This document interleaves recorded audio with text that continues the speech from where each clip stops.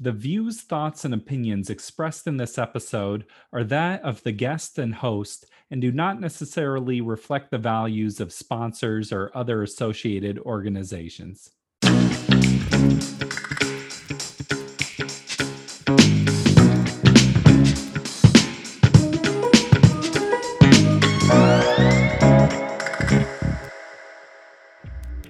Welcome to the Parental Compass by Family Education and Support Services.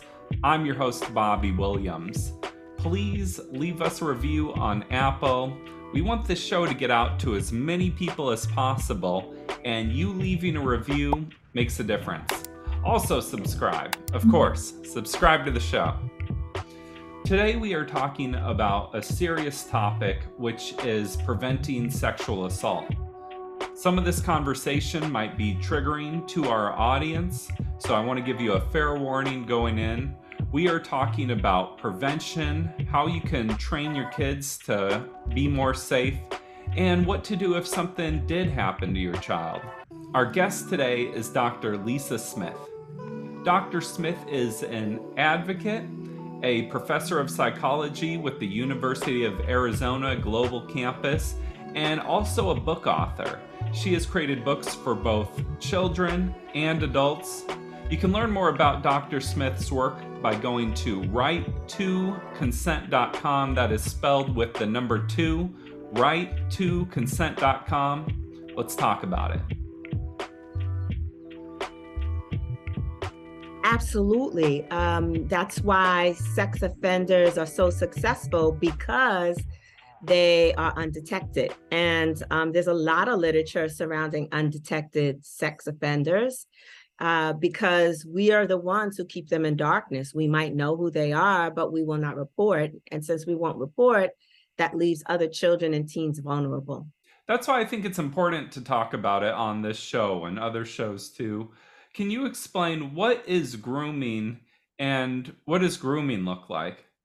Sure. So most of the time when we talk about grooming, we're talking about grooming of children. And that means, how do I gain a child's confidence? First, they're going to target the child. What child is most vulnerable? Which child doesn't receive a lot of attention, often off to the side, often by themselves, often alone? Which child needs attention? And attention is one of the easiest ways you can groom a child, by showing them affection, giving them hugs, giving them candy, giving them gifts. That's one way you can show them that they're special. And then the next part is to gain their trust and then isolate them. And see, isolation and withdrawing them from the larger community, society, family is one of the ways in which you ensure that secret keeping. And then the last, of course, is the secret keeping, right? How do we gain access to the child alone? And then the molestation of the body can happen. And so that's why I say that's so, people don't understand. We groom the family. The mother has to be comfortable leaving her child with the predator alone. The family has to know and trust the offender, right? They have to invite them into the home. They have to gain access through either siblings, right? Junior sex offenders usually come by the house very often. And so it's a family grooming. It's not just the child or the teen. Yeah, you got to get everyone's trust. Absolutely. And so the most important thing that parents need to know is that trust is built over time, right? And so they have to learn the family's routine. They have to know when that child will be alone or there won't be any family members around. You know, we had this term called latchkey kids. So you're saying it could be someone that the child is known for like years potentially. Absolutely. Absolutely. When I worked with youth in foster care, we had health and safety questions. And one of the questions we would ask them is, has anyone asked you to keep a secret? Excellent question. Love it. But some some children, depending on the age, might think that the secret keeping is about a birthday Yeah, coming there's a up difference or from a a big gift. surprise and a secret, right? Absolutely, absolutely. And so oftentimes we might just shape that a little by saying, um, has someone asked you to keep a secret about touching your body Mhm. or touching you in ways that you might feel uncomfortable? Are there warning signs that families should look out for, or how do you prevent something like this before it happens? Well, I'm going to start with the warning signs and then I'm going to move to prevention. So, with warning signs, usually that child becomes withdrawn. They get depressed. They don't like to play. They don't want you touching their body. They don't want to show you their body. They scoot away when you try to hug them. So, you're going to see it in the body and them wanting comfort from you, right? They'll become sullen and quiet and change their routine. Or there are those who act out completely. They scream, they yell, they feel as if they're not being heard. They start acting out and throwing things. It's like a temper tantrum, but those temper tantrums become more frequent. And so that's a way of the child saying something has happened to me. I don't might not have the words for it, and this is the way I'm expressing it. And hopefully, if you're able to ask the right questions, then I may tell you.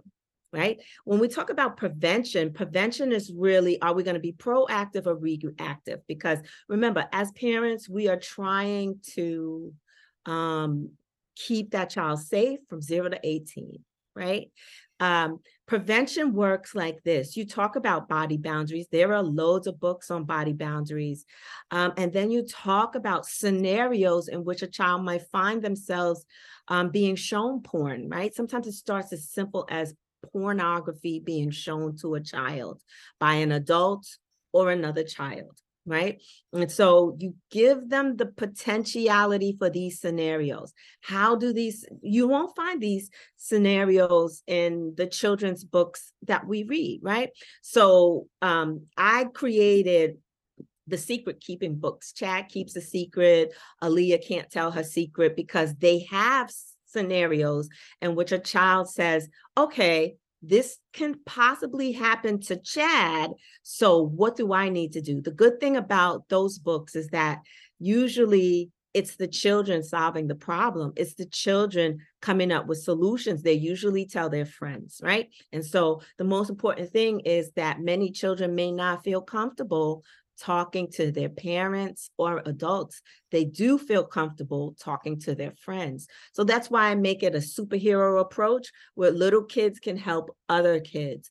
Oftentimes, especially as an advocate and a hypnotherapist, the messages come from other little kids. They're the ones telling the story of their friends.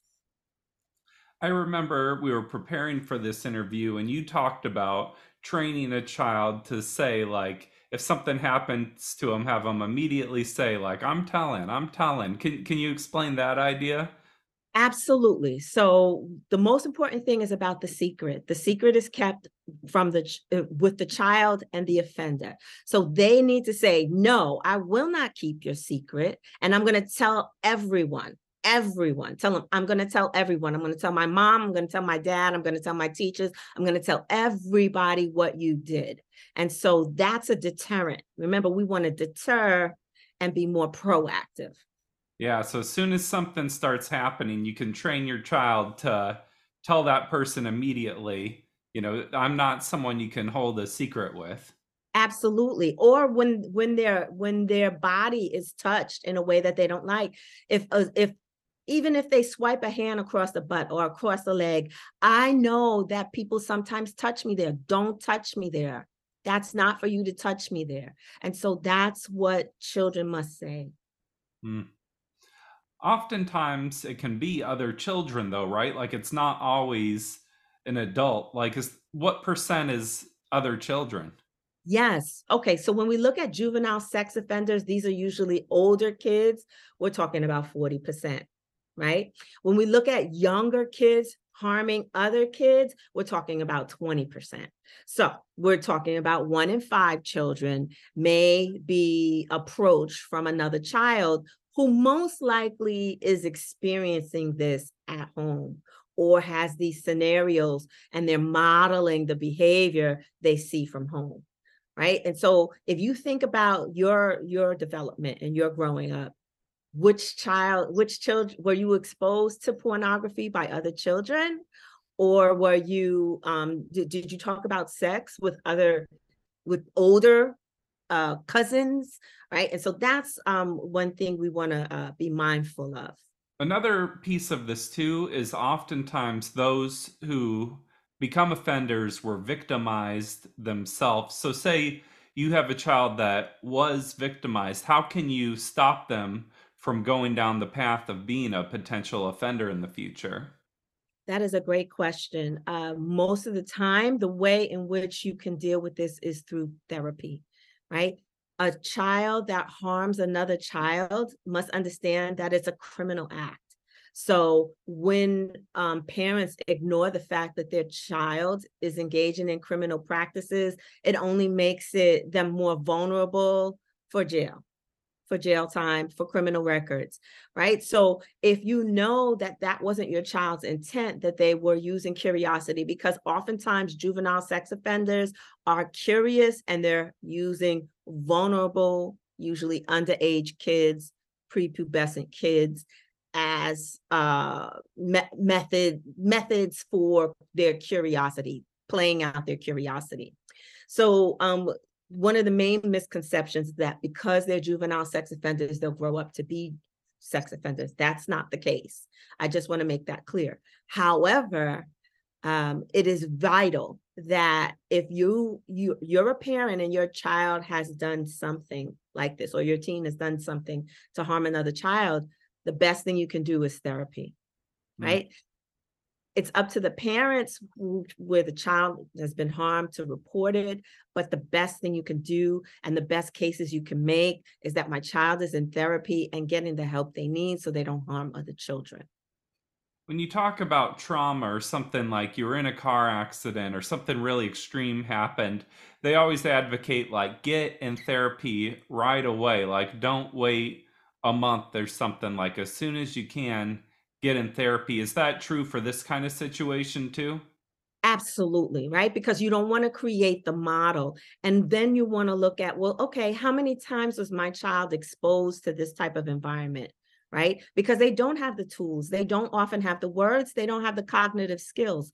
So if it's addressed positively with, I'm sorry that this happened to you. I will do everything I can to make sure you're safe, and I'm going to get you help and someone who you can talk to.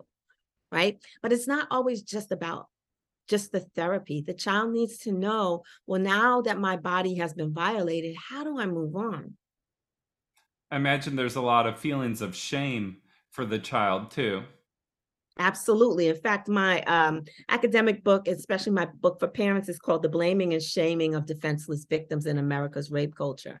And so not only does that child feel self-shame because they didn't tell the secret or they didn't tell anyone or their body's been violated and they felt that it was wrong, but they didn't speak up, the parents feel shame, right? They feel vulnerable. They feel as if they weren't doing their job. So a lot of people want to blame each other, but this happens quite frequently.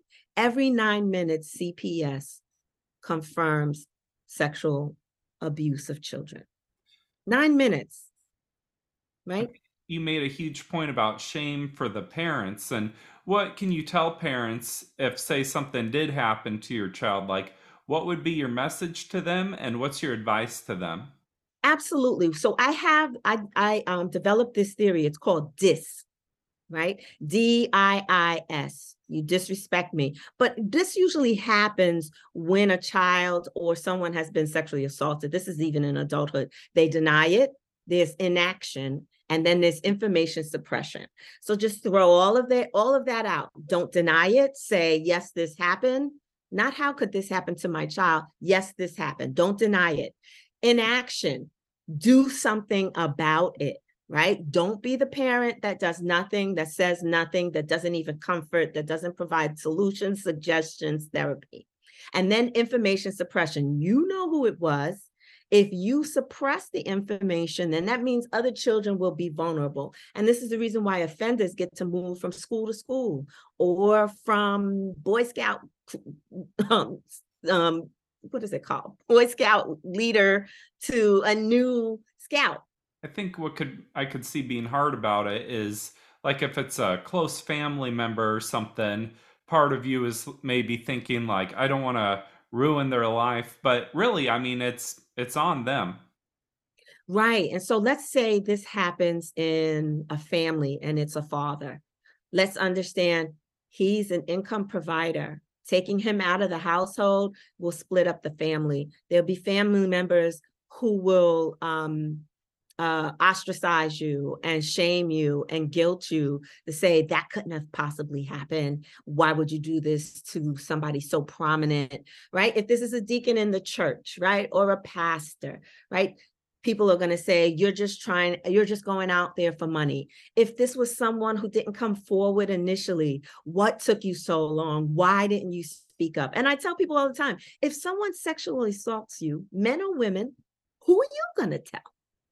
Who would you like to know this secret, right? Who would you like to know is vulnerable enough to victimize you, right?